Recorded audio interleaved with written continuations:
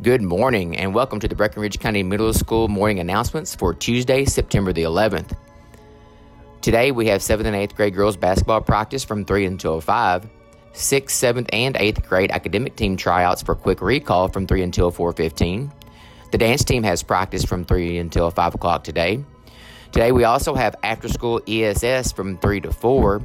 That's for any student needing some extra help.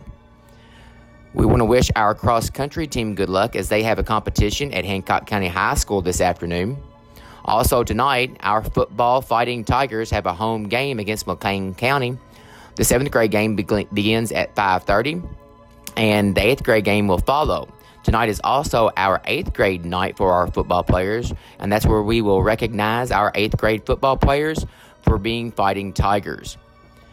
Tomorrow, Wednesday, September the 12th, is the midterm of the first 9 weeks. Parents, midterm reports will go home next Monday, September the 17th. Also tomorrow, we have 7th and 8th grade girls basketball practice from 3 to 5. Tomorrow is also the last day of 6th grade academic team tryouts, and that'll be from 3 until 4:15. Football practice tomorrow from 3 to 5. And tomorrow we'll have golf practice from 3 until 4:30. And that's been the morning announcements for Tuesday, September the 11th.